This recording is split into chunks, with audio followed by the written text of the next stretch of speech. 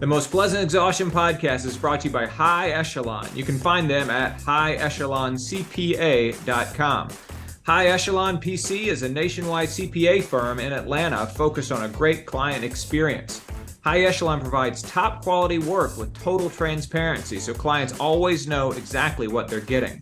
They believe accounting doesn't need to be complicated and that clients should always get the experience they deserve, which includes top-notch accounting, tax, and payroll services, timely communication, complete data flow, and the best automation and security. Book a call or drop them a line at their website, highecheloncpa.com. The Most Pleasant Exhaustion podcast is also brought to you by Elemental Altitude Training Center. You can find them at elementalaltitude.com. Elemental Altitude is Atlanta's best and only altitude training facility.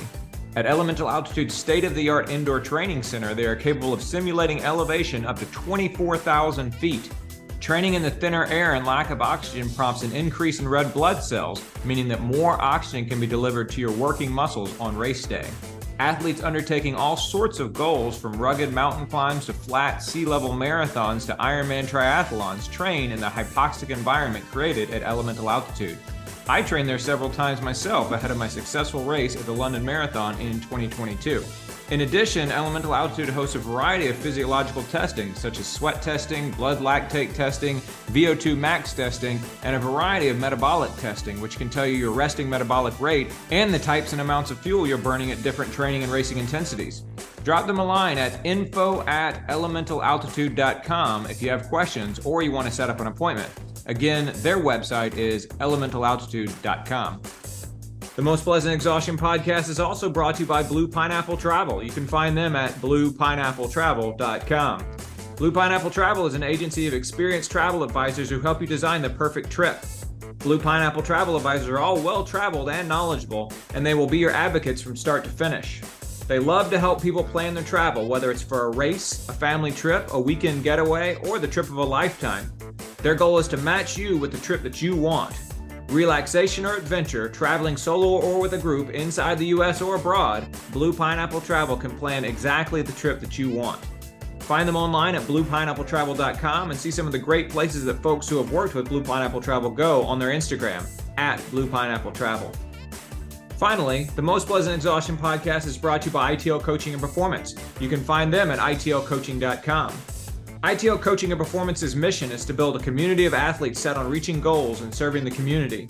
They have a passion for helping people achieve their goals and dreams. ITL coaches are real people with phones, emails, and the desire to spend time with you during your training. They are vested in ITL athletes.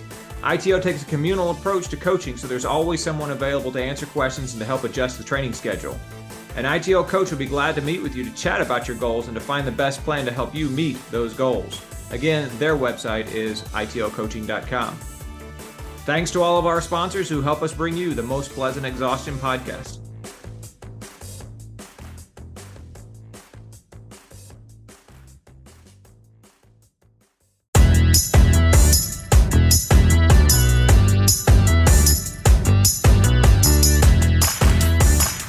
Hello, everybody, and welcome back to the Most Pleasant Exhaustion podcast, brought to you by ITL Coaching and Performance, Blue Pineapple Travel, High Echelon PC, and Elemental Altitude Training Centers. My name is George Darden. I'm an endurance athlete and coach here in Atlanta, Georgia. I'm a father of twin boys, and I'm a college professor. I am psyched for the fourth year in a row, to be bringing on Justin Dugan and Justin Smith to the podcast to preview our Tour de France. Justin, welcome back. Hey, George. So Justin Dugan and Justin Smith, we have with us someone who's never actually joined us on the Tour de France preview with Justin, fresh off of finishing all 8 episodes of Tour de France Unchained. Michelle Frank, co-host of the Most Pleasant Exhaustion podcast. Woo! Welcome. Yeah, I'm the in-house expert, quote around expert. She knows everything about last year's 8 teams. That's right. So, I know a shit ton about last year's Tour de France. And I read a little bit about the upcoming Tour de France. So awesome. I'm psyched to be here with you guys. Wonderful. Awesome. We're glad you're here too, Michelle. Justin Dugan, man, it hasn't been a full year since you've been on the podcast. We know a little bit of what you've been up to. since you were on here talking about our Ragnar Ultra Relay team, our winning Ragnar Ultra Relay team. But how you doing, man? What you up to? I'm great. I've been enjoying the summer. I had a half Ironman about a month ago and have been riding that high for about a month, and saw that I have to run the Peachtree Road Race in like 2 weeks. Yeah. And am not sure if I'm really ready to be back running as fast as I can, pushing a human being through the streets of Atlanta. So I got to get my you know what back in gear. Yeah, I mean, you're good, man. Here we are on Friday night, the 23rd of June. You have all the way until July 4th. That's plenty of time, man. Perfect. What's that, Yep. 11 days? Oh, yeah. Oh, I'll bounce right back. Yeah, you can whip yourself right into shape, man. No problem. Yep. Justin Smith, it has been longer since you've been on the Most Pleasant Exhaustion podcast. How's your last year been, man? It's been pretty exciting, just living the dream. Been pretty lazy last couple months after I got my butt kicked at Flying Pig Marathon. So I've got 11 days to prep to beat you at Peachtree, and then on to getting ready for the New York City Marathon. Oh, awesome. Very good. You've run New York City before, right? That is correct. That was my first marathon in 2019. Yeah. Very cool. Very cool. Flying Pig's a great one, even though you didn't have your best race there. You and I both ran Houston, and several of those miles we put in together, as a matter of fact, during the Houston Marathon. We did. I think I caught up to you at mile 1? Early, and then tried to leave you after the halfway point for a few miles, and then faded pretty hard. Bad idea. In the event you want to, run together at Boston next year, I will look forward to that. Well, gentlemen and lady, I am super excited to have our one yearly podcast that is dedicated entirely to cycling, even though, thanks to Netflix, we did talk a great deal about cycling, at least last year's tour, on our podcast last week. As I just said, we're recording this Friday the 23rd, Friday night the 23rd. The Tour de France doesn't start until Saturday, July 1st. Last year, Justin, didn't we record it like hours before the start? I don't know if it was hours, but it was very close. It might have been. It was close. It was like the Wednesday or Thursday night before, and I think we only did that because the previous year when we recorded it, it was maybe within a week till it started, and several people either crashed out or got sick or something, and it was like, well, not sure who's going to win some of these races that I picked, but we'll just go from here. Exactly.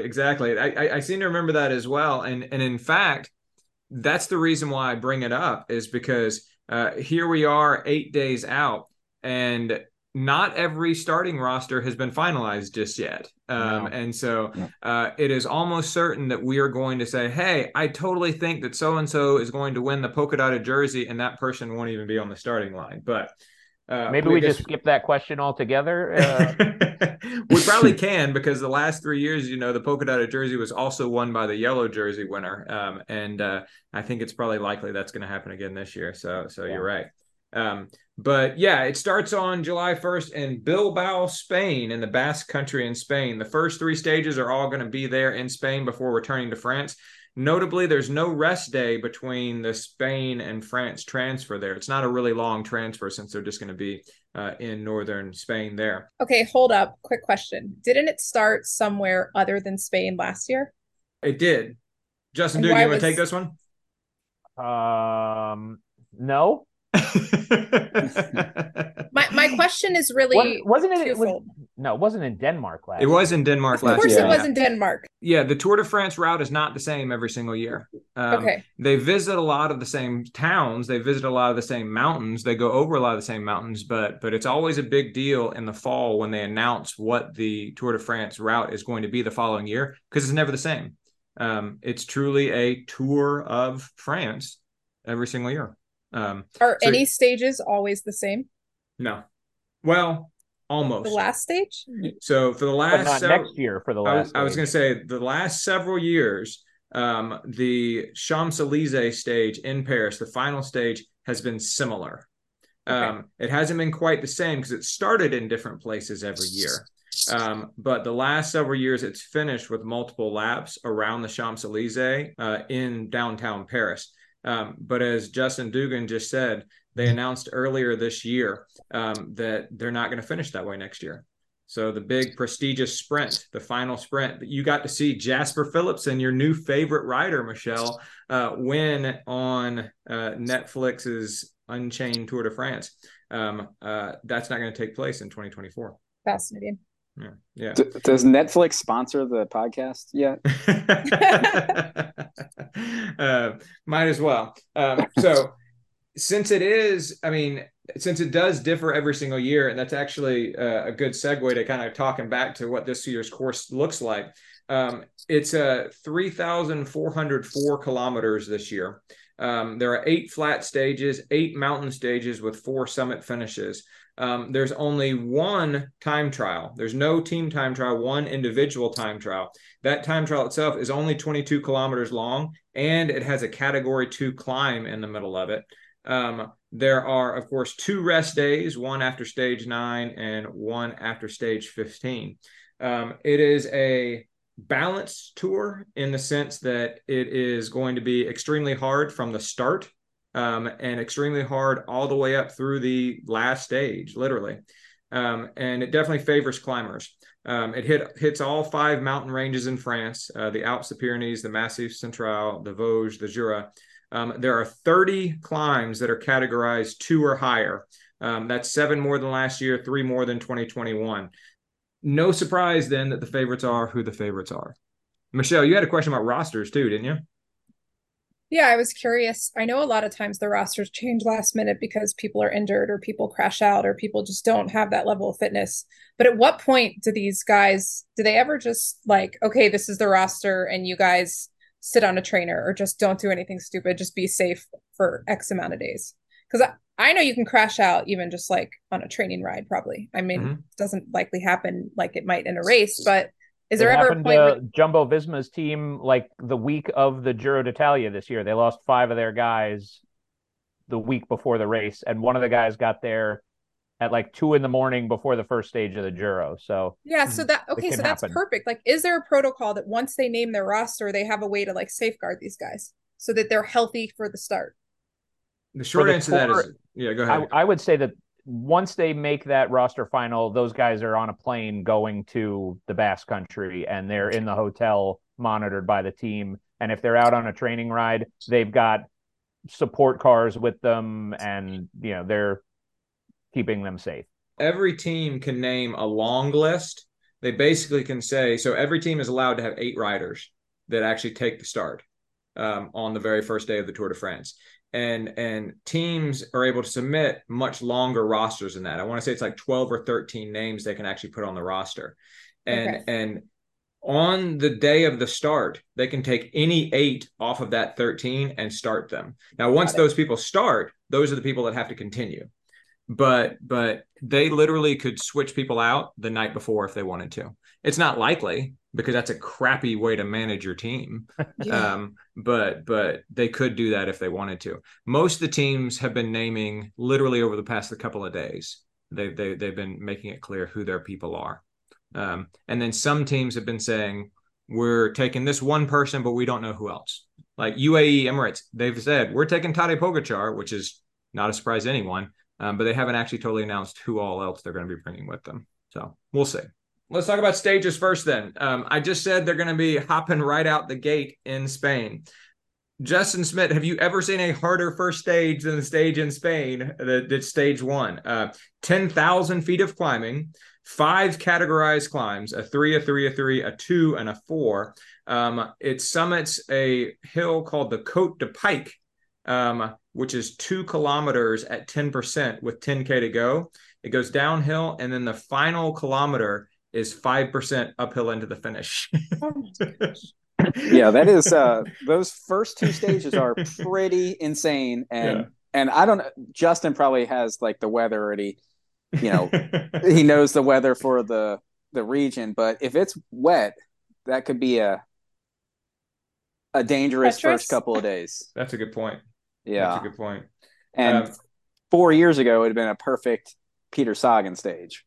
It would have. So It's funny that you say that, Justin, and he is my dark horse pick for stage one and getting the yellow jersey, because Nice. they referred to stage one as a puncher's delight.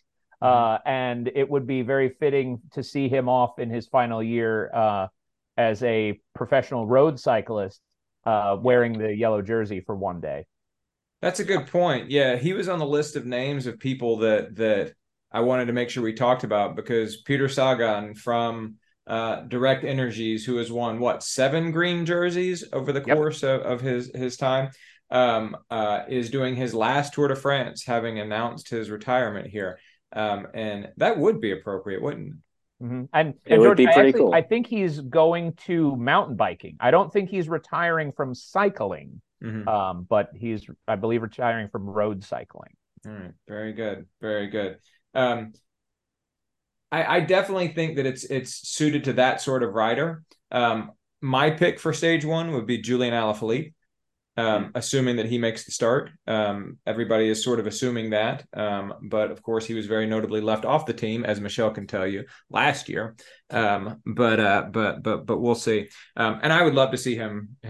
I think that would be a real sort of glorious return to the Tour de France, and sort of signaling the end of the last hard year plus that he's had, if he was able to pull off a win and pull on the yellow jersey there at the end of stage one. But one way or another, one thing is clear: you got to be in shape on day one. Totally. When I first There's started no riding watching, into it. Yeah, exactly. When I first started watching the Tour de France 15 years ago, the first 6 stages were all flat. And so you kind of showed up out of shape. Sprinters need to show up ready to sprint. Lead out trains needed to be pretty well dialed in. But if you were a GC contender, you needed to be undercooked at the starting line. And then you got in shape, and then you had to get ready for a really, really hard week 2 and a devastatingly hard week 3. It's the opposite. You have to be ready from day one. One particular analysis I read said that you don't go more than 2 days in this Tour de France without having some sort of stage that could shake up the general classification. That's pretty cool. Why do you pick him for stage one? Justin, go for it. He's a fantastic rider. He's a great climber because of his stature. I mean, he's not a big guy, but he's very powerful. He loves racing, decent climbs. He's a fantastic descender, which they'll have to do several times. And he's not a sprinter or a climber, but he's like, like I said earlier, he's a punchy rider. And it really suits his profile. I also like, I'm going to screw his name up, Gourmet from Intermarché. Biniam Girmay. Yeah, Biniam Girmay. I think he's an interesting choice for stage one too. I think so too. Yeah, he's a rider to watch. It's going to be his Tour de France debut. The Eritrean rider. He won Ghent-Wevelgem earlier this year. He became the first Black African rider to win a stage of the Giro last year. And 23 years old, making his Tour debut this year, is Biniam Girmay. So that's an interesting choice as well. He strikes me as a little bit more of a pure sprinter, but he didn't win Ghent-Wevelgem. He hangs with the big boys. Yeah.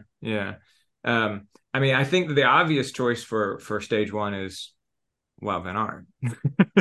That's my pick. Yeah. I mean, that's the safe bet. Yeah. Not Mathieu van der Poel. So, I mean, that's a good point. He doesn't. Mathieu van der Poel is going to have a little bit more freedom than Wout has, because I believe Wout has even said that he's not going for the green jersey this year. He's going to do his job. But he said he is going for stage wins. And if he just happens to make it into green, winning a bunch of stages. I think my question is more grounded in, are there riders that just really only have a good chance of winning the early stages? And so they will just go all in for that because they know that by the time they get to the end of the first week or the beginning of the second week, there's no way they're going to have the legs of like the best riders out there. Good question. And because why wouldn't everybody just pick Wout van Aert? Like, that's the obvious. Right. I think that I think that's a good question. And one of the things I thought of as Justin Dugan was answering your question about why Peter Sagan, was that I think another reason why is because Peter Sagan probably also thinks he can win stage one. And he also thinks that would be a really cool swan song. And he also thinks that would be just a brilliant cap to his Tour de France career. And so I'm willing to bet that he has been fixated on this stage. It's been on his training room wall for 6 months. And so I think that's a big part of it. Everybody else, Wout van Aert, Biniam Girmay, those guys, they're looking, at stage one, but they also have several other stages probably circled in their route book that they're also going to be targeting and trying to do well. Whereas I think Peter Sagan would be, if he won stage one, his tour is he'd be good to go. A+. Yeah. Yeah. Okay, that makes sense. So I think that's a part of it too. I remember hearing and we're talking about Mark Cavendish more in just a few minutes. I remember hearing an interview with Mark Cavendish. Did you just groan when I said Mark Cavendish, Justin Smith? No, I'm excited to talk about him. Okay, I was going to say, we're going to talk about more about Mark Cavendish here in just a minute, but I heard an interview with him one time in which he said there are only 3 sprints where he went all out all year long in like 2011 or something like that, when he was just at the peak of his world beating powers. And it was the year that he won the Tour of Flanders, Milan-San Remo. And he said Milan-San Remo was one of them. And the first stage of the Tour was one of them. And he said all the sprinters or everybody else sprints as hard as they possibly can in the first one, because you don't know what else is going to happen. You don't know what everybody else's form is. You don't know who's going to crash on stage. Like, you don't know any of that stuff. And so you need to go ahead and do it. And so I imagine a lot of people probably have that attitude as well. Like, they want to go ahead and get that win. I mean, you can see Caleb Ewan is on the start list, and he'll probably crash into somebody on the first sprint stage, take himself out for the Tour, possibly take them out. So just don't go near him. Yeah, Caleb Ewan from Lotto Destiny. We will see. I did not have him on my list to talk about because I feel like that's been his biggest accomplishment in the Tour de France over the last little while, is ensuring that other people don't make it to the finish line. Yeah. So yeah, we will see. I mean, if nothing else, to me, I like the fact that stage one is so epic, because it like matches the excitement that we have for the Tour to start. Yeah, I agree. And I think that's super cool. As opposed to just being like, all right, great, and then they have some kind of flat stage where they're all just like riding around and talking about nothing for 4 hours, and then a bunch sprint. This is going to be a much more exciting and unknown way to begin the Tour, which I think is cool. Justin Dugan, knowing what a big fan you are of Tadej Pogačar, do you think that Tadej Pogačar is going to show up to be in shape for stage one? Well, being that he just trounced everybody in the time trial, his national championship time trials, I'm going to say he's probably looking pretty good. And I'm sure that the team behind him has been training their butts off too. So I have a feeling that they're going to be challenging Jumbo Visma this year. Yeah, right on. Yeah, Tadej Pogačar crashed and broke his wrist in Liège-Bastogne-Liège. And then the Slovenian championships, that's the first time we've seen him in action since then, right? Yep, because he took, I think, 2 weeks off the bike after the crash, went on a vacation. I mean, obviously after he had surgery, and then got back into training, after 2 weeks completely off the bike, which for a guy like that is probably a very long time to not be on the bike. But I have a feeling that he's back and he's hungry to right some wrongs from last year. I feel like he is too. And knowing the way that he rides, I think that is going to be his demise. What is the Slovenian competition like, though? Stout. Okay. Super stout. Well, the other Slovenian, I mean, it's second only to the Tour de France. Yeah. There was a time they were the 2 best riders in the world. So true enough. Yeah, the other Slovenian just won the Giro in what might have been the most exciting finish to a Giro d'Italia I've seen in years. That of course, being Primož Roglič.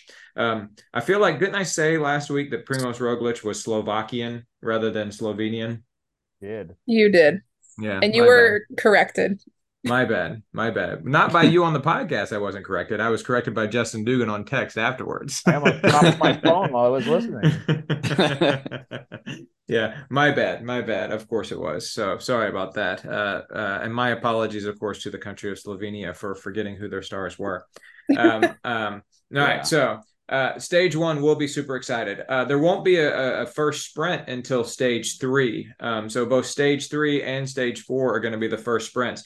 Stage 3 is on a or stage 3 is still in Spain, and then stage 4 is the first one in France, and that's on a motor circuit. It finishes with an 800-meter straight line to the finish, which is seems like it would make for a drag race, but I don't know. Those motor circuit stages always end up being kind of weird, I feel like. Justin Schmidt, does Mark Cavendish get his 35th stage win and thereby surpass the stage win record held jointly by him and Eddie Merckx this year? Okay, so if you remember 2 years ago, I do remember this. I predicted 4 stage wins and the green jersey. Yep. And I was laughed at. Yep. And he won 4 stages and the green jersey. Yep. So this year, and it was fantastic, Justin. And I even though I was totally wrong about it, I loved seeing it. I've always been a Mark Cavendish fan. I've never been a Mark Cavendish hater, and I was super glad to see it. And I was happy to admit that I was wrong about that one.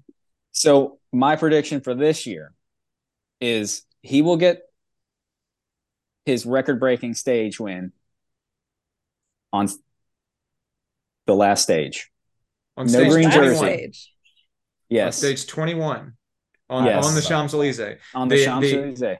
That are all the other guys going to poetic as well. Wait for him?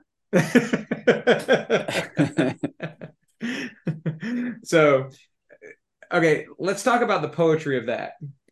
Because like we said just a few minutes ago, the Champs-Elysees sprint is not going to be a thing next year. And for all we know, this might be the last year of the Champs-Elysees sprint. This might be the end of the Champs-Elysees sprint finish that has been the standard for the last roughly 40 years. How poetic would it be if the greatest sprinter of this generation, one of the greatest, if not the greatest sprinter of all time, Mark Cavendish, actually wins the final Champs-Elysees sprint stage of the Tour de France. And in so doing, sets the new record for stage wins in the Tour de France. Yeah, prediction. It's going to happen. You can put money on it. They throw the word romantic around all the time. That would be a very romantic cycling moment if that were to be the case. It would be. I think he's going to break the record on stage 8. Okay. I'm sure that if you were to ask, that's where my money is. Stage 8 for Cav. I'm sure if you were to ask Mark Cavendish, he would probably prefer stage 8. He would probably want to knock it out early and maybe not suffer through all of those 30 plus categorized climbs or 30 plus category 2 or higher climbs. But hey, he did it at the Giro. Well, and that's what I was going to say. And so the Giro, I mentioned just a minute ago, it had one of the best finishes I've ever seen. Second to last Giro stage. Primož Roglič comes from behind and is just barely able to swipe away the pink jersey from Geraint Thomas, and exercising the demons, if you will, of the 2020 Tour de France, where he himself lost the yellow jersey on the second to last stage to Tadej Pogačar. Dropped his chain along the way, did not get flustered, continued on to win that stage by a healthy margin, take the pink jersey and wear that to the finish. And then on the final sprint stage, which they don't always have in the Giro, they kind of mimicked a little bit the way that the Tour has always gone. They rode into Rome. They had sort of a processional into Rome there. They did multiple circuits around the Colosseum. And then Geraint Thomas himself, countryman of Mark Cavendish, had just lost the pink jersey the day before, takes to the front and bolsters Mark Cavendish's lead-out train, and thereby ensures that Mark Cavendish himself is able to win the final sprint stage of the Giro d'Italia this year. I was out of my seat. Yeah. It was brilliant. I absolutely loved it. When Geraint Thomas went to the front to actually take a pull in his leadout train, I thought it was just such a romantic moment, Justin. I want to It watch was, that. yeah. So How much do you think wonderful. How much do you think Mark Cavendish gave him for that? I think he I gave don't him a think big anything, but hug. We all saw it on yeah, TV. those Yeah, guys, the those guys have behind been the Olympic scenes. teammates. No, those guys are buddies. I Yeah, would do the same they're thing tight. for anybody that I ride with or run with. I'd give it up for them in a heart. I appreciate you saying that, Justin Dugan. I would do that for you One. too. I wouldn't do it for Justin Smith, but I'd do it for you. No, you I tried to do it for Michelle last year in the Peachy Road race, but alas, she got sick. not this year. Yes, I got Not this COVID. year. So not this year, not this year. Yeah, I would definitely like to see Mark Cavendish do that. And the most romantic moments, the most poetic moments are born out of like it would be so much more romantic if he hadn't broken the record and hadn't won a stage until the end. But boy, that's going to be a tense 3 weeks waiting for him to try and break that record if he doesn't end up doing it until the last stage, Justin. Yeah. So we will see. We will see. All right. First uphill finish is on stage 6. They begin the Pyrenees in stage 5. So not really a whole lot of time off. They have those sprint stages in stage 3 and stage 4 after those 2 opening hard stages in Spain. Stage 5, they go into the Pyrenees. Stage 6, they have their first stage hilltop mountaintop finish. They go over the Col d'Aspin and the Col de Tourmalet, and then they finish on top of a first category climb there at the end of stage 6. My question for you, Justin Dugan, is this the day that Tadej Pogačar blows up, or are we thinking that he's still going to be kind of in the mix and appearing to be kind of in shape and a contender on stage 6? No, he's going to be quite the contender on stage 6. I have a feeling, based on watching a lot of other Grand Tour races and longer stage races, this is going to be one of those ones where they're probably going to let a breakaway go. The main contenders are going to have their 8-man, hopefully still intact, trains basically pulling them up all these climbs. It's not going to be a bunch of guys with swords fighting it out up the climbs. It's going to be methodical. It's going to be, I hate to say it, with the Tourmalet in play, it's going to be boring. These guys are just going to push pace up all the climbs, wait for somebody to drop, and then maybe attack the last, 500, meters of the race and try and get some bonus seconds.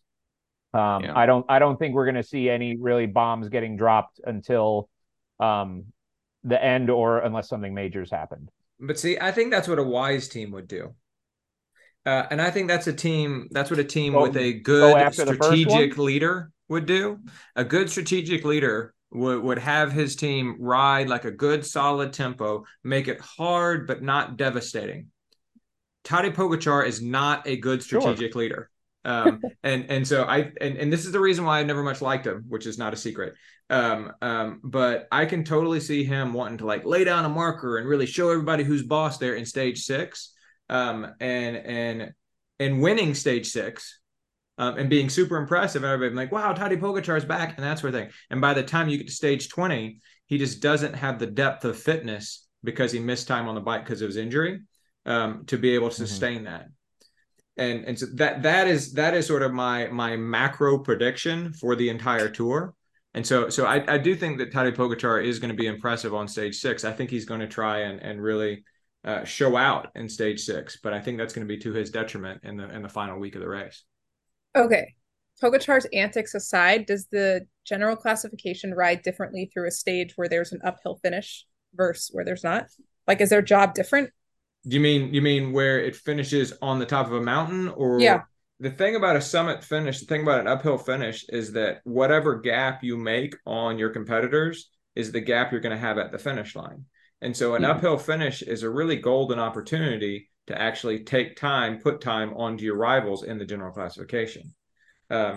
The question is always, though, particularly with the stage this early in the tour, what is the cost on your legs? Yeah, what's the cost? Do you want to spend not only all of your own energy as somebody who wants to win the 3-week tour, but also the energy of your team on winning stage 6? Like, how important is that to you? Yeah, like I would think that certain teams they're not gonna. I mean, they would just like maybe not go as hard with a summit finish, so to speak. So I have a feeling that Justin Schmidt's boy is going to show out on stage 6. The Mark goat Cavendish, Thibaut Pinot. Thibaut Pinot, his other boy. Well, I have my Thibaut Pinot predictions, but I do think good segue then, Justin Dugan, because Thibaut Pinot from Groupama FDJ, who was heavily profiled in the Tour de France Unchained. As soon as we said his name, I saw Michelle perk up. I didn't like him. I'm trying to keep Michelle engaged. But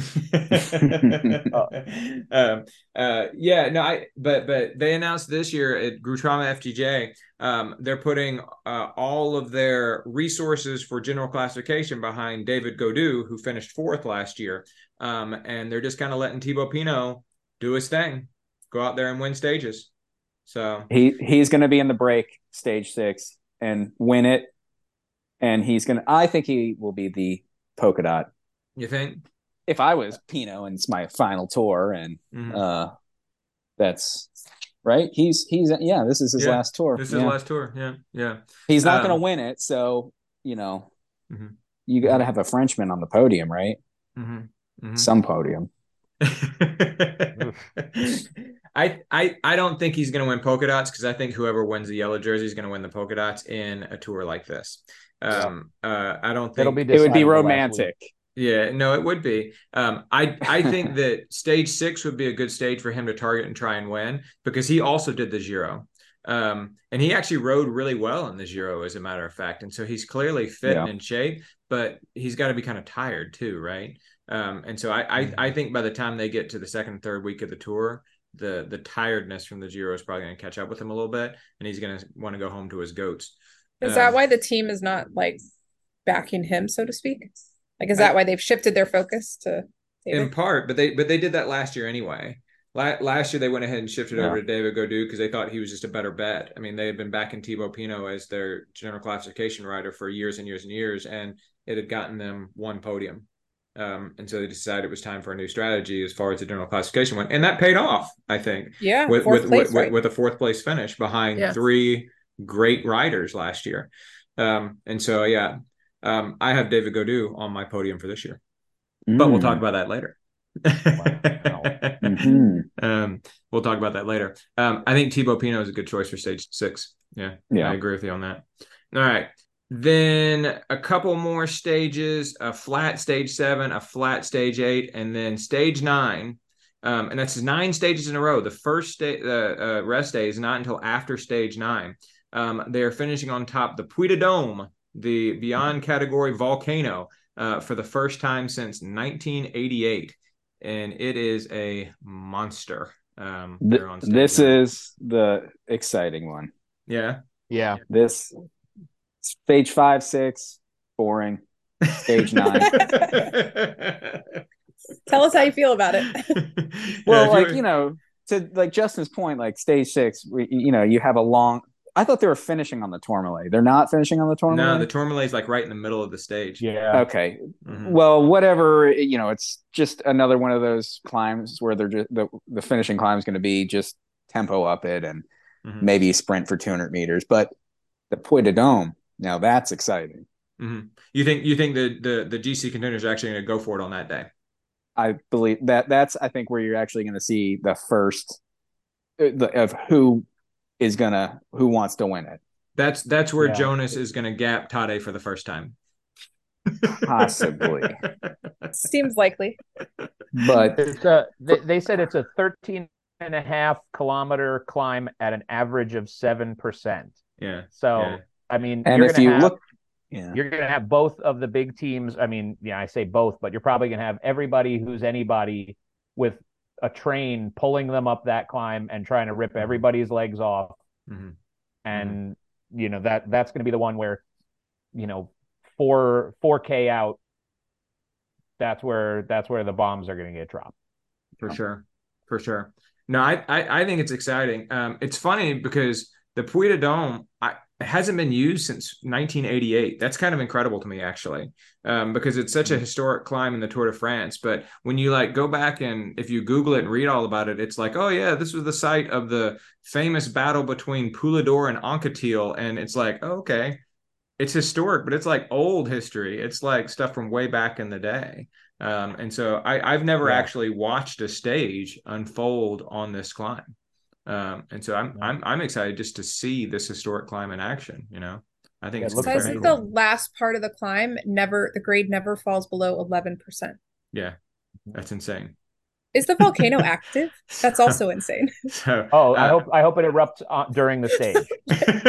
They've been planning. They have a big show set up. It's going to have an eruption right as Pogačar crosses the finish. It's going to be like the volcano from Zwift in real life. Yeah, that would be awesome. Very good. Very good. All right, so rest day after that, stage 9. Stage 10, 11, 12, all right. And then stage 13, I think is super exciting.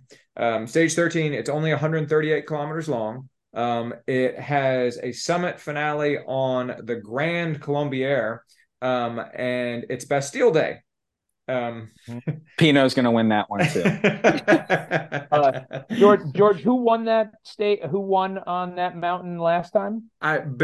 Based on your tone of voice, I'm going to guess it was Tadej Pogačar. It was Tadej Pogačar in 2020. Yes, he did. His name is hanging up there. So very good. I don't think he'll quite implode by that point, but he might. We'll see. We'll see. I think that's going to be an exciting stage as well.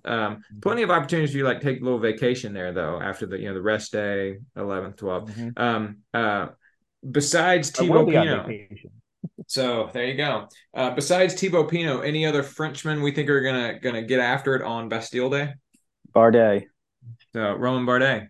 Yeah. Who will have an American supporting him, no less. And has a brand new name for his team, not just DSM, but DSM Firmenich. He's going to want to show out for his new sponsor there on Bastille Day. What exactly is that? And has Justin bought it? So DSM Firmenich, it's actually the company DSM has now combined with another company that does the same thing. And that's now actually the name of the new company. So they didn't bring on a new sponsor. Their sponsor actually has itself changed a little bit. Similar ugly jersey. I wouldn't look to same ugly jersey indeed. Guys standing on the podium. Okay. Well, no, now quick a side note then. Let's talk about some ugly and not so ugly jerseys. Did y'all see Astana's special jersey for the Tour de France? No. It's pretty cool, looks pretty actually. Good. I like it. Astana's jersey, it's kind of a blue and gold kind of tie-dye look to it. They say that it has to do with the natural resources of Kazakhstan, some of the natural mineral resources kind of reflecting their pride and some of their geology there. There is a sort of white with blue that Movistar is doing they're calling the iceberg jersey. And so I like that one. So that one's kind of cool. Yeah, definitely probably cooler than the dark blue that they're accustomed to wearing there. Yeah. And then Movistar's jersey looks almost identical to the special Tour de France jerseys that Bahrain Victorious is wearing, which they're referring to as their Pearl of the Gulf series. And they're also that light color. So yeah, for sure. Justin Smith, any word on whether your favorite team, EF Education First, is going to be having a special jersey this year? So I scoured the internet this morning looking, and I did not see anything. So I don't know. Are they going to have that jersey that's got the green gremlins on it? Yeah, I don't think so. I think we would know if they did. The Palace kit was great. I actually was online looking up Palace EF gear the other day, and it is fantastically overpriced and unaffordable to the layman. I wanted to get some of those signature edition Crocs. I wanted a hoodie. All the stuff's like $500. That kit was awesome. Yeah, you can Stop have the it. presses. Michelle, did you hear what Justin Dugan just said? I'm trying to find the Crocs. Yeah. Michelle was so blown away by that, she didn't even comment. She just immediately went to Google to try and find the Crocs. Crocs. Yeah. I just could not support that. I can't support that. They have all the funky gibbets for EF2. They were awesome. Oh, wow. I had no idea they had Crocs. They do not take it serious. So, I mean, you can't say they didn't take it seriously. They won like 2 stages last year, didn't they? And they've got a guy that's going to win some stages this year. Is it who's going to win stages this year? Ben Healy? Because he just did the Giro. Nielsen Paulus. Nielsen Paulus, an American, one of the Americans is riding. I would like to see him win some stages. Yeah, they have, I think, one of the great riders right now, one of the great new riders in Ben Healy. Ben Healy won a stage of the Giro and then almost won a second stage of the Giro. I think he's brilliant. Prediction: no stage wins.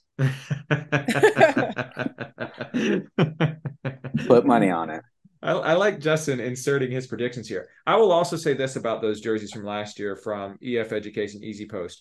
So my friend and our friend of the podcast, who was on the podcast earlier this year talking about a bike race he did, Lee Ragsdale, who seems to come up so often on our podcast, actually went to a few days of the Tour de France last year. He was on Alpe d'Huez the day that Tom Pidcock actually won on Alpe d'Huez last year. Wow. And so it was super cool. And he had a great time. And he talked about how fantastic it was. His family was all with him. They all had a ball. And the Tour de France, as should come as a surprise to no one, they kind of set up all of their stuff at the finish line. But one of the sort of permanent things they set up at the finish line is a gear tent. And so you can go buy all the official Tour de France gear at the finish line of any stage where you happen to be, right? And then among all of those various things that you can buy in the gear tents are the jerseys for every single team. And so Lee went in and was looking at all the various jerseys that they had and trying to think about where they wanted to buy one. And he asked the guy who was running the tent, "Hey, do you have the EF Education Easy Post jersey?" And the guy said, "No. We've been sold out of those since the second day of the tour. They're very popular." Wow. He said they're very popular. They were dope. So, point being that more people share Justin Dugan's opinion than Justin Smith's opinion. Evidently.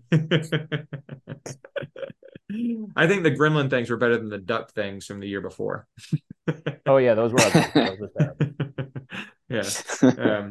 But we'll see. You know, they could surprise us all and indeed show up there on the day before or at the team presentation the night before wearing something completely bizarre. I would not. Well, don't they have to have they have to get it approved?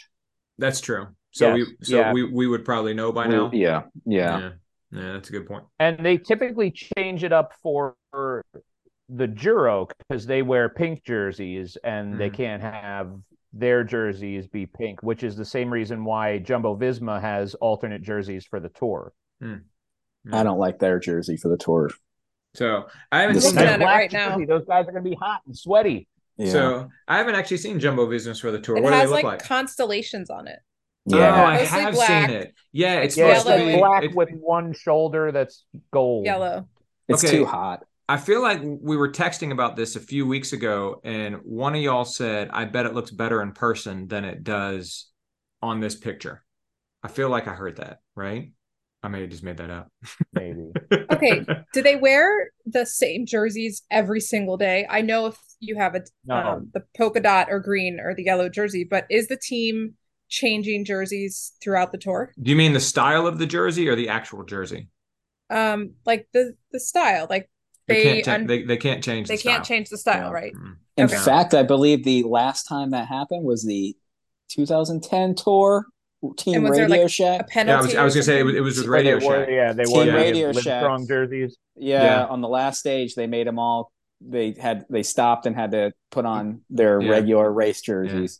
Yeah. They put on those jerseys that had the big numbers on the back for the number of people that had died, that had cancer around the world and things like that. They all were like number 28, I think. Or right. like that. Yeah. And And you would have thought there was never a bigger scandal in all of cycling to hear Phil Liggett talking about them changing their jerseys there when that was actually happening.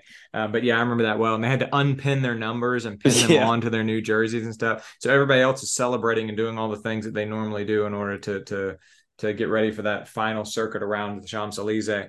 And Team Radio Shack is pulling over to the side of the road and taking off their jerseys. That's wild. How many jerseys do you think each team has for its 8 riders? That's a good Justin Dugan question. The only definitive numbers that I have on jersey quantities was, I think it was the year that Cavendish was in green and he gave, or no, it was Sam Bennett. I think Sam Bennett gave away his green jersey to someone like after winning the race, and then only had his skin suit because they didn't have another green jersey or something, and he had to wear the skin suit the next day, and it was like a climber's day, and they had to get a new jersey printed for him. But I think regular kit, they probably have dozens of them, ready to go, because those guys are crashing, falling, ripping their shorts, ripping their jerseys. Right. If a zipper breaks, it's they throw those things in the garbage, if there's a pull on them. Yeah. And most of them are measured like for the big teams, they're measured individually for those guys. Yeah, like they're custom sized. It's not like they're not like wearing a medium. Sam Bennett will not be at the Tour this year. His team, Bora Hansgrohe, announced that the former green jersey winner from a few years ago is not going to be there. So let's see. That was 2020 when he won the green jersey. So in 2021, he was injured. In 2022, he was a non-factor. And now in 2023, his team's not even taking him. So Sam Bennett's definitely had a hard time over the course of the past few years here, for sure. He has. All right, stage 16. You have a summit finish on stage 15, then the rest day after that, after stage 15. Stage 16 is that fairly short time trial, but it's on a rolling course, and there's a Cat 2 climb in it. Basically, the stage finishes with 6.3 kilometers at 6.6 average, which is not an unsteep climb there, particularly for a time trial. You have a mountain at stage 17 that goes over the Col de Loze. It finishes kind of near that. You have a flat stage 18, flat stage 19. You can take your vacation during that time. And then stage 20, short 133K stage with 2 Cat 1 climbs on it. As I said, I think this is the place where we will see Tadej Pogacar's early, valiant, unstrategic efforts derail him, as Michelle so much more succinctly said there. Can we pause here and go back to stage? Here's my gripe about this course this year. Okay. Stage 15, and then a week 22 kilometer time trial in stage 16. You think it's gonna be weak? Well, one, I wish they would stop with these short time trials. Like, let's do a real time trial here. Like the Lance days of like the 50, 60 kilometer time trials. I agree, like with this Cat 2, and it's going to make it tough, but I just don't think 22 kilometers is going to make that big of a difference. Not like the Giro's time trial. So when you said your big complaint with this course, your big complaint with the course is there's not enough time trialing? Well, not enough time trialing, and I feel like 15 and 16, like that type of a back-to-back should be further down. Should be like stage 19, 20. Okay. Really build up. And I agree, stage 20 could have some big fireworks, but that's, I think that having a course every decade or so that has hardly any time trialing in it is okay. Like I'm not too fired up about that. I do think it's an interesting point, and I'm inclined to agree with you that stage 18 and 19 feels a little boring. Like maybe just like one of those two stages. I don't know why they're in there. Yeah. Flip it. Maybe have either stage 18 or stage 19, but not both of them, right? Yeah. Before that big stage 20 there, which is 133 kilometers with a category 2, another category 2, another category 2, a category 3, a category 1, and another category 1. And that's not a summit finish, but it kind of might as well be. It flattens out at the top, so you don't descend down the other side, but it kind of flattens out near the top. I think. It's 7K actually from the end of the official climb to the finish, but it actually keeps on going uphill even after the end of the official climb. And so that'll be a day when there'll be some gaps on that day.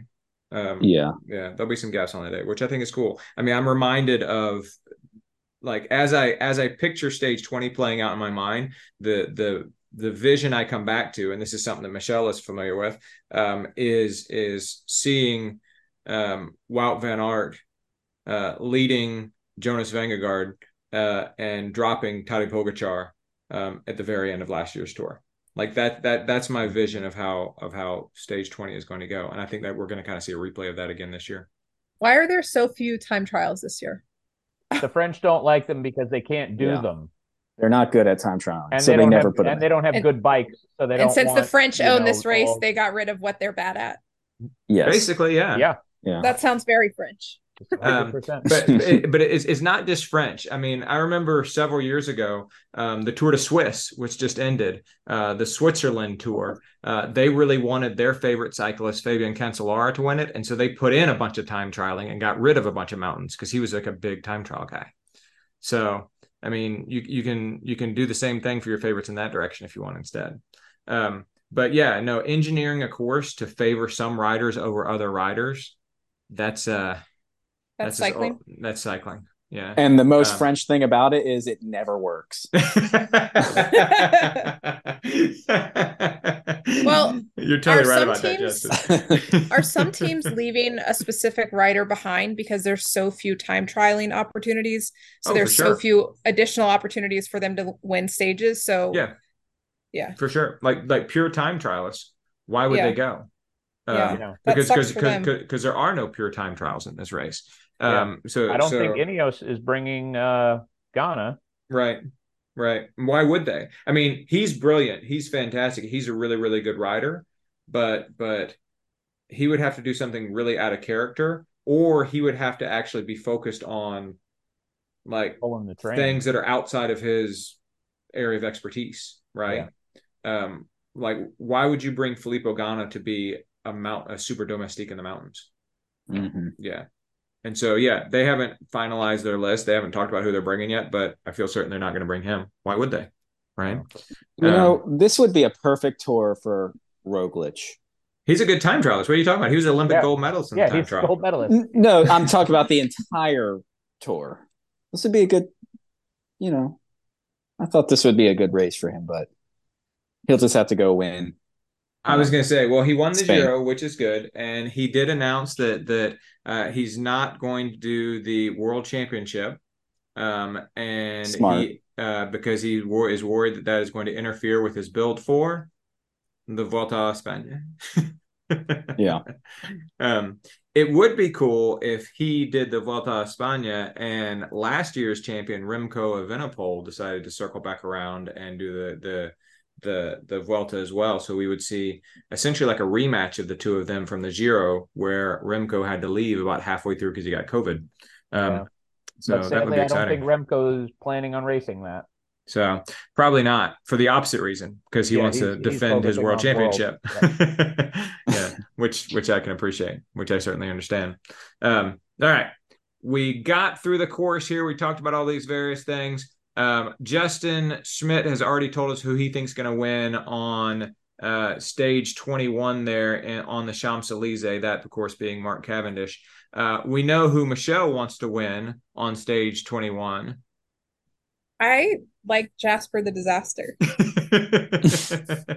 Why is it that you like Jasper Philipsen from Alpecin Phoenix so much? I just like that I don't know, the stories that they said about him kind of remind me of like me as a kid in a way. Okay. And the disaster part is just like, this whole sport is like built on avoiding a disaster. Literally, and they just like basically coin him as the person that's gonna, Jasper the Disaster. So I don't know. Yeah. I thought did he have 2 stage wins in 22, right? Yes. Those episodes were awesome. Like They that were was good. those just the way that he won was pretty I agree. badass. So I agree. he's not like he's not the like I like him as a writer. There's other guys that are like cuter or I like their sunglasses better. But I like Jasper as a writer. Speaking of the most Michelle Frank things that have ever been said, guys that are cuter with better looking sunglasses. I already know who you thought was the cutest, and that was Geraint Thomas, which I find striking. Yeah, he has good hair. And what? he only wears good hair. He has the worst hair in all of cycling. It's long. I don't know if I would go with good hair, and I would say that Thibaut Pinot and Primož Roglič are objectively handsome men, and so to say that Geraint Thomas is better looking than them, that suggests to me that you have those a type. other two guys are way too young.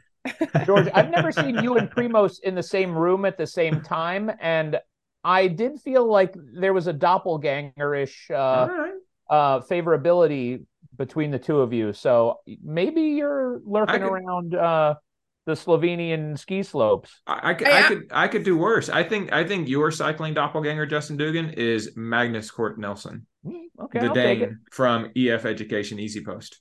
Hey, I like the pink. Yeah. Have to think about who Justin Smith is. Geraint Thomas. He's a striking.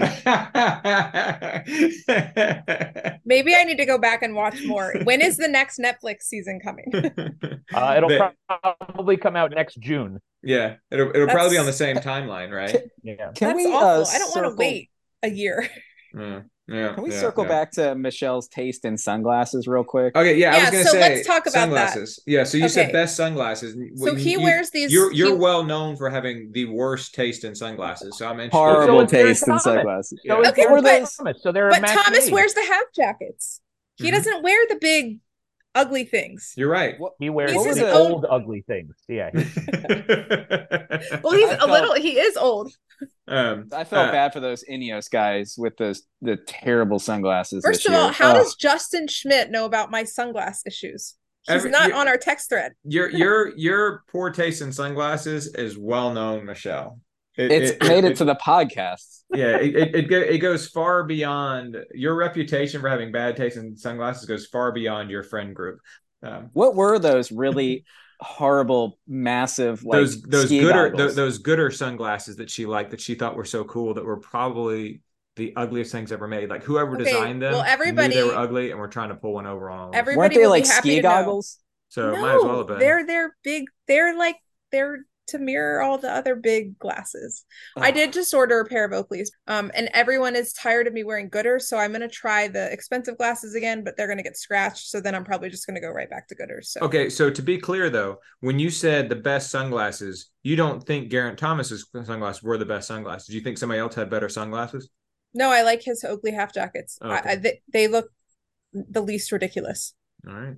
Listen, I'm well aware that these glasses are ridiculous, but like they have really, I'm saying after a few years, you start to like want a pair yourself. No, could you imagine like when they change out the sponsors at the beginning of the year and they bring you those sunglasses and you're like, I have to wear these? Okay, so that's the other thing is I can't really tell who, that's the frustrating actually. Also, like back on our previous episode, I still don't understand who washes all the jerseys and all the logistics of that. And I would love to see that. But also the sunglass sponsors are very difficult for me to figure out, like what sunglasses are they wearing? All right. So Michelle, I've got some information on a couple of things that you said. So we'll jump back to the laundry, and the Ineos Grenadiers were the first team to have separate washing machines for every athlete in the tour. So they had 8 separate washing machines, and they washed all of their kit separately so they didn't infect each other's clothes every day of racing. So that was an innovative thing. Yeah, that was kind of neat. And also Geraint Thomas is not wearing the half jackets anymore. He is wearing 3D printed sunglasses from a company called We Are Sun God, and they are even uglier than the okay, but that just happened this year. Previously wore. So They Um, did. That just We happened Are this Sun year. God is so the new cyclists have favorite brand. independent That sponsors. is a like new change. something like sunglasses would be each person's individual sponsor. So It to speak. depends on the can. team. It It depends on the depends on the team. team. Okay. Yeah. Depends on the So team. so they all obviously have the same kit sponsor. They all obviously have the Yep. same bike sponsor. They all obviously have the same wheel sponsor. But when it comes to smaller bits like that, like shoes and like sunglasses, those sorts of things can be personalized. The helmets are all the same though, aren't they? Helmets are the same, yeah. And then sometimes Except you have for the athletes that are sponsored by Red that's Bull, right. and then they can have a same Oh yeah, helmet those but are with a so Red cool. Bull logo. Right. Yeah. So they have a brand of helmet, but it's just painted differently, right? Yep. Yeah, well, Red Yeah. Bull puts their logo on it. So. Right. And then I remember a few years ago, like Julian Alaphilippe wore a ridiculously expensive watch during one of the stages of the Tour de France. Do you remember Wasn't that, it like Justin? Yeah. it's like 250,000, wasn't it? Yeah. Seems Such a likely the French watch thing. would be destroyed in a crash. Right. Shattered. It's a very no less. French thing. Very French. Right.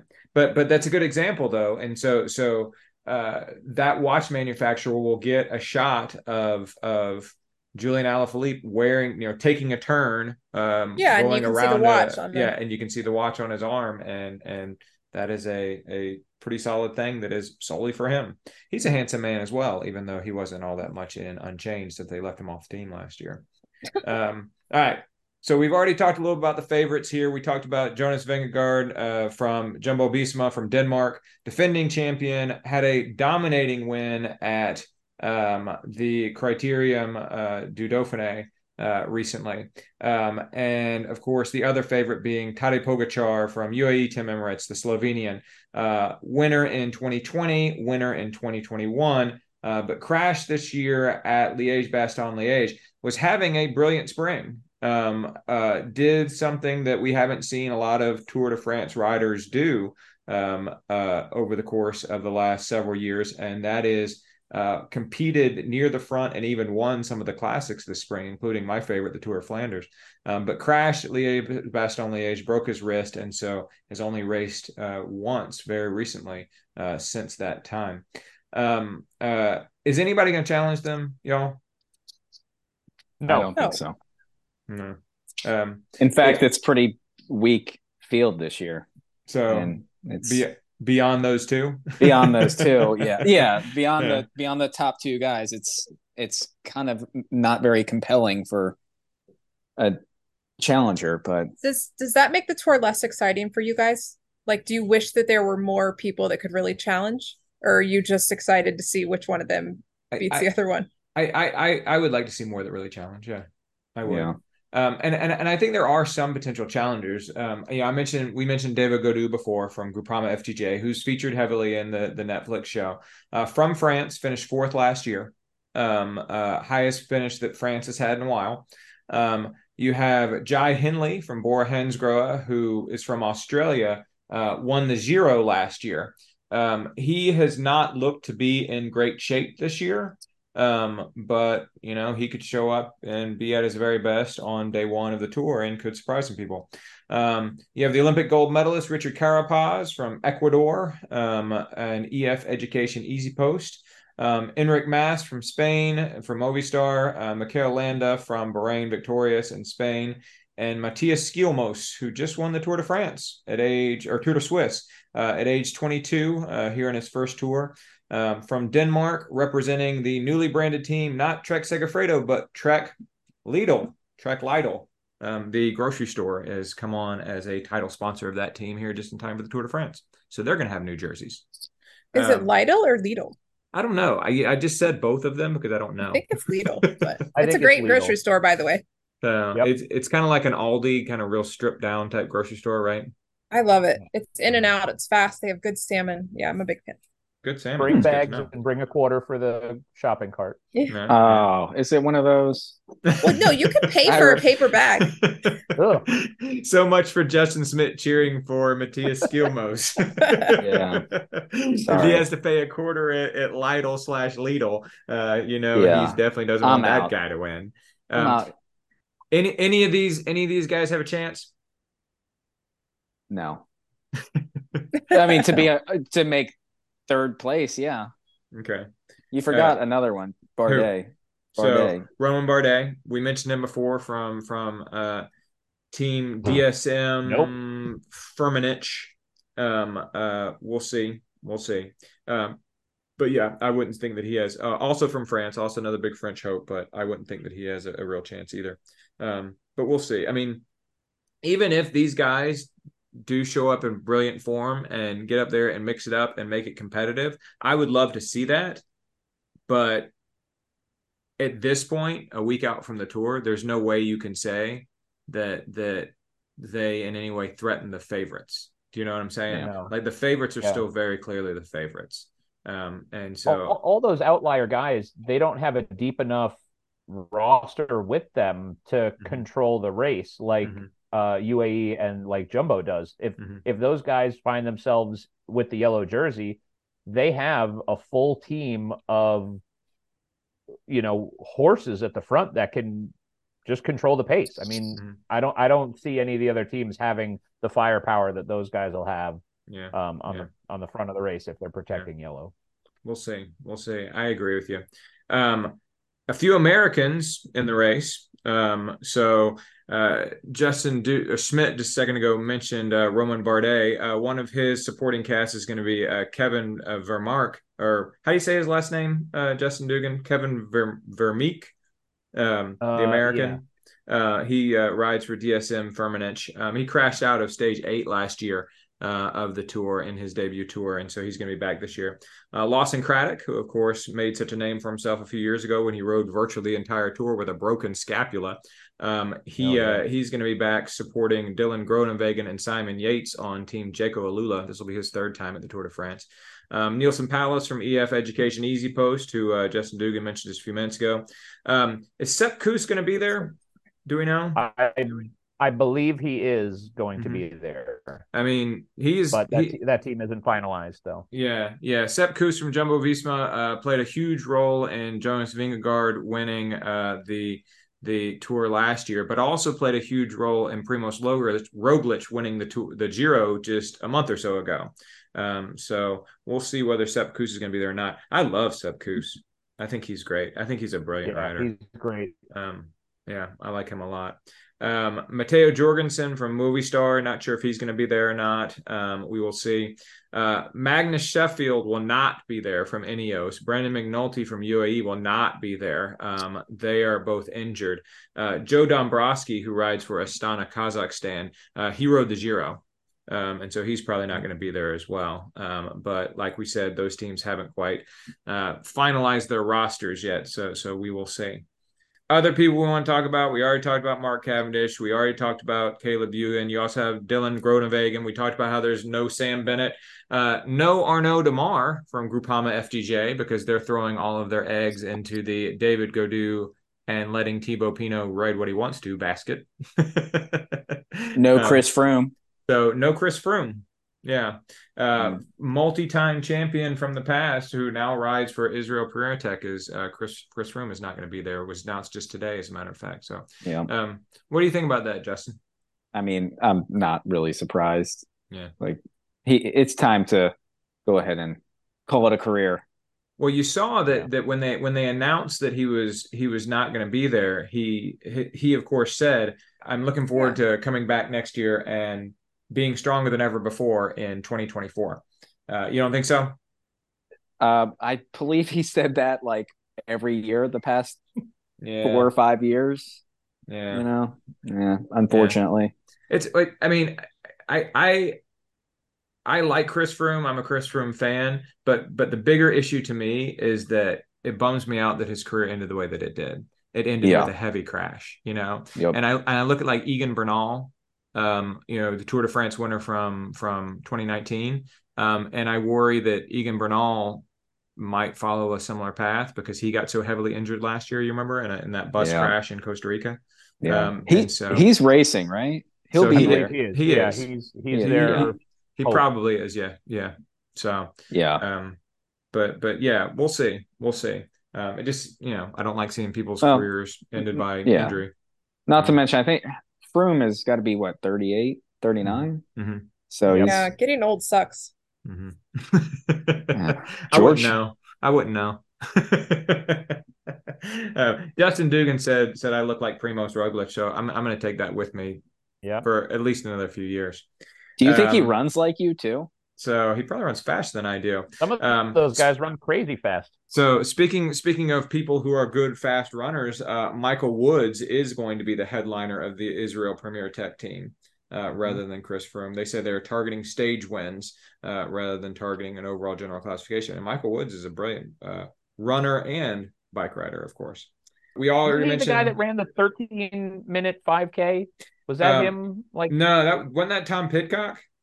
Well, I know Tom Pidcock ran a fast one, but I thought somebody else ran a crazy fast one as well. I thought it was Tom Pidcock who ran really fast and said something to the effect of, "Oh, my friends told me that running this 14:10 5K was really good," or something like that. No, wasn't he like, I just ran like a 12:40, and then it ended up being that he was like half a mile. Something like that. Short. It was something like that. Half a mile short. But I remember in that because they had a video of him running. And when he did that, they actually, some of the cycling magazines took it to Michael Woods and they said, "Does this guy look like he's running 13:40 or whatever it was to you?" And he said, "No." He said, "It looks like he's probably running about mid-15s." And granted, it's obviously very hard to tell what pace somebody is running by watching a video of them run. But I only mention it to say that Michael Woods is kind of like known as being the runner inside of the pro peloton. So yeah, I would like to see him do well. But we'll see. We mentioned Biniam Gurnai. We mentioned Jasper Philipsen. Jasper the disaster. Yes, indeed. I mean, he said his goal was to get rid of the nickname, so it'll be interesting to see if he's achieved that. But they call him that because he does things like forgets his shoes. Yeah, right? I know. Or that's the funny part. For second place. Yeah. That was crazy, by the way. Right, exactly. Yeah, celebrating second place of what was that? Stage 5, stage 6 last year. I mean, he's just in his in his own world. Yeah. What he kind of reminds me of is like Animal from the Muppet Show. He's kind of like that. And then last person that we have to mention that came up once that we haven't mentioned is, of course, Mathieu van der Poel.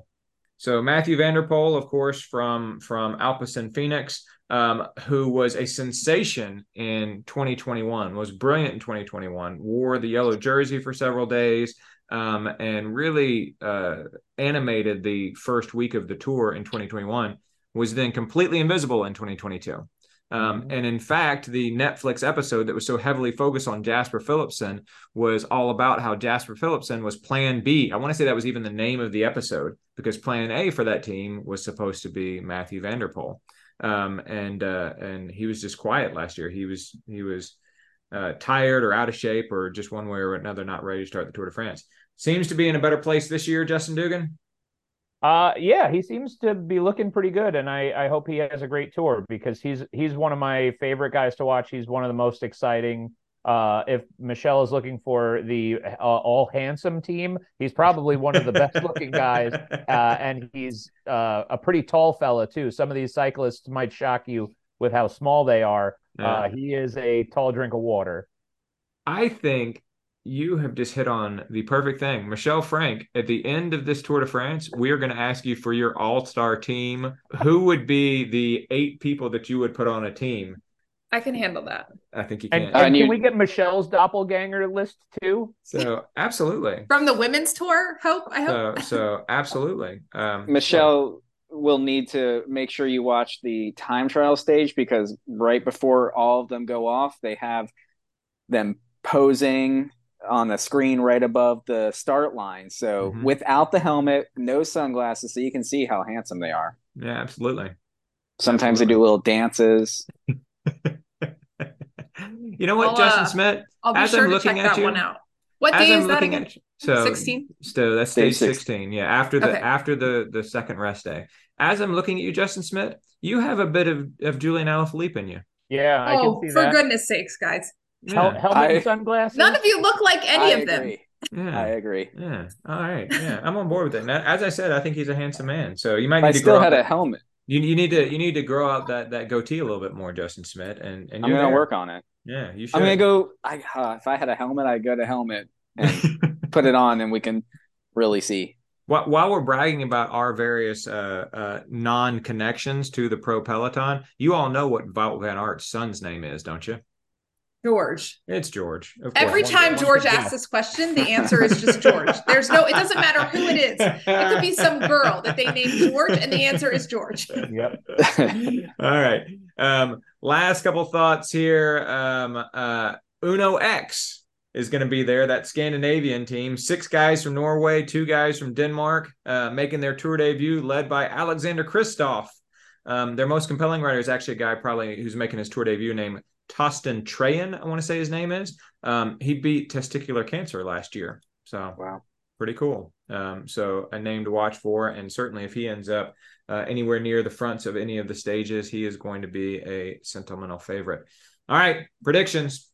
Bicycling Magazine actually asked ChatGPT what their prediction was.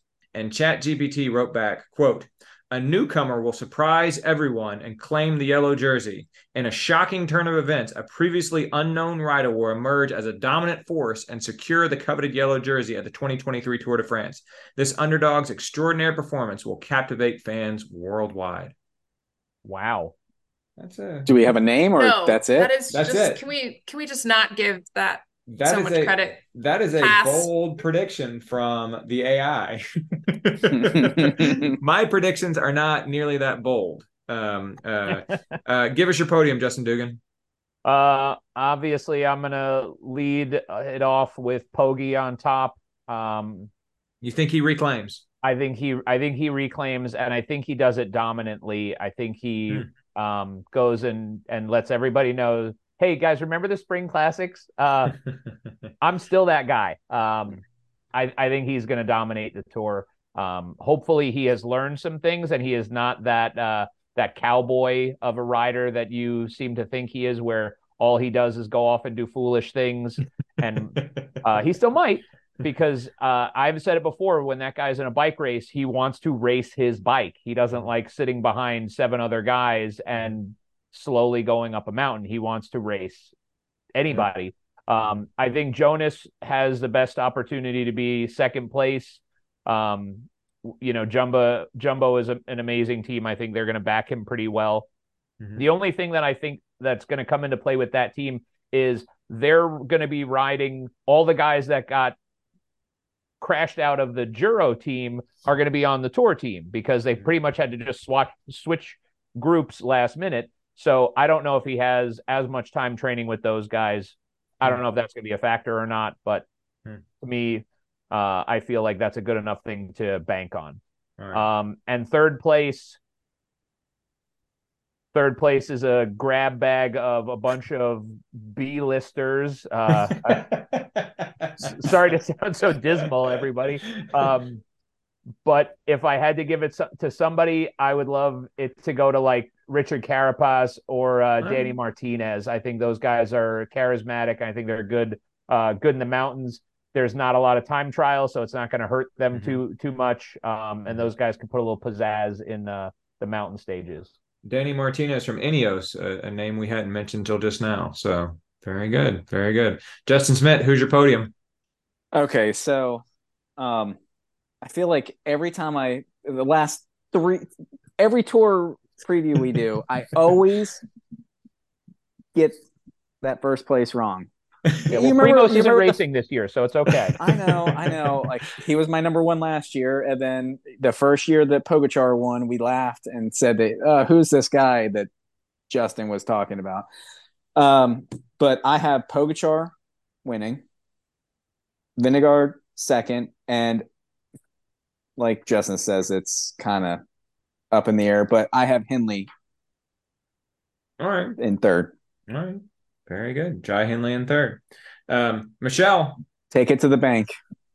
Take it to the bank. I need another year of following the sport, or maybe one more Netflix season before I feel like I can pick a podium. So for now, I'm just going to go with whatever Justin Dugan said. All right. So Justin Dugan said Tadej Pogačar for the win, easily for the win, for the dominating win. Jonas Vingegaard for second, and I've already forgotten who your third placer was, Justin Dugan. Either Danny Martinez or Richard Danny Carapaz. Yeah, Yeah. okay. Either one of the two, interchangeable. Very good, very good. All right, well, I'm going to go out on a limb here. I'm going to say that Jonas Vingegaard is going to win. I think that hard first bit means you have to show up in shape. I think he is in shape. I think he is going to be more patient and more strategic than Tadej Pogačar. I think Tadej Pogačar is going to feel as if he has something to prove. I think he's going to want to race against those spring classic guys like Van der Poel and Van Aert that he raced against in the spring. And I think that's going to tire him out, and he's going to be empty by stage 20. So I'm going with Jonas Vingegaard. Likewise, I think that means that Pogačar just drops off the podium entirely. I'm going with second place as David Gaudu and third place as Jai Hindley. Wow. All right. So that's bold. So it is indeed bold, and it is probably foolish, but we will see. Let me ask you, you really think a broken wrist would set him that much back? Because you could still be on the trainer. So I don't think he was. Yeah, he took. Well, he said he had planned anyways to take a break. Obviously this is what they say after the fact, but yeah, I mean, I think that I think he missed training, and I think more than that, he probably missed a lot of racing. I think that he probably, I think he's one of these sort of old school type cyclists who gets a lot of fitness from racing. And not having raced because his wrist was messed up, which was the right call, means he's going to be a little bit low on the fitness.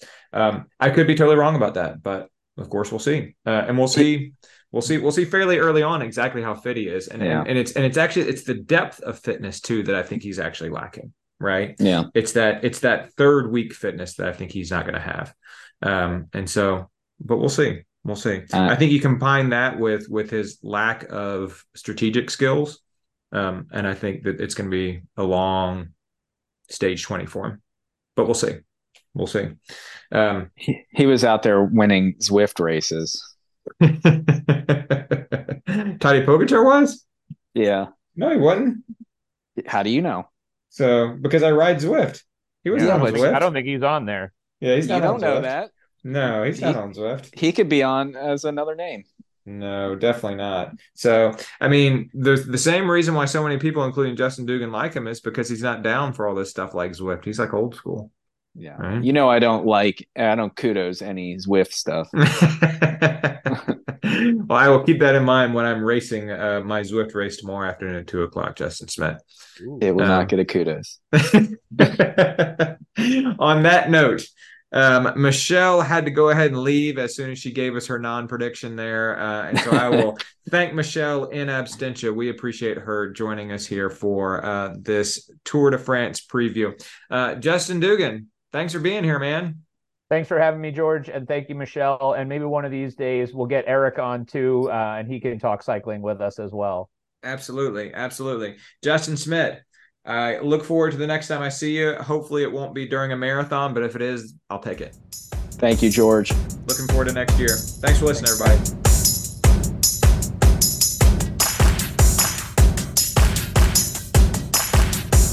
Thanks again for joining us for another episode of the Most Pleasant Exhaustion podcast. You can find us on Facebook at facebook.com/pleasantpodcast, on Twitter @pleasantpodcast, on Instagram @mostpleasantexhaustion. We're available on Stitcher, SoundCloud, Apple Podcasts, Spotify, or wherever else you get your podcasts. Be sure to share us with your friends. We're brought to you by ITL Coaching and Performance, who you can find at itlcoaching.com.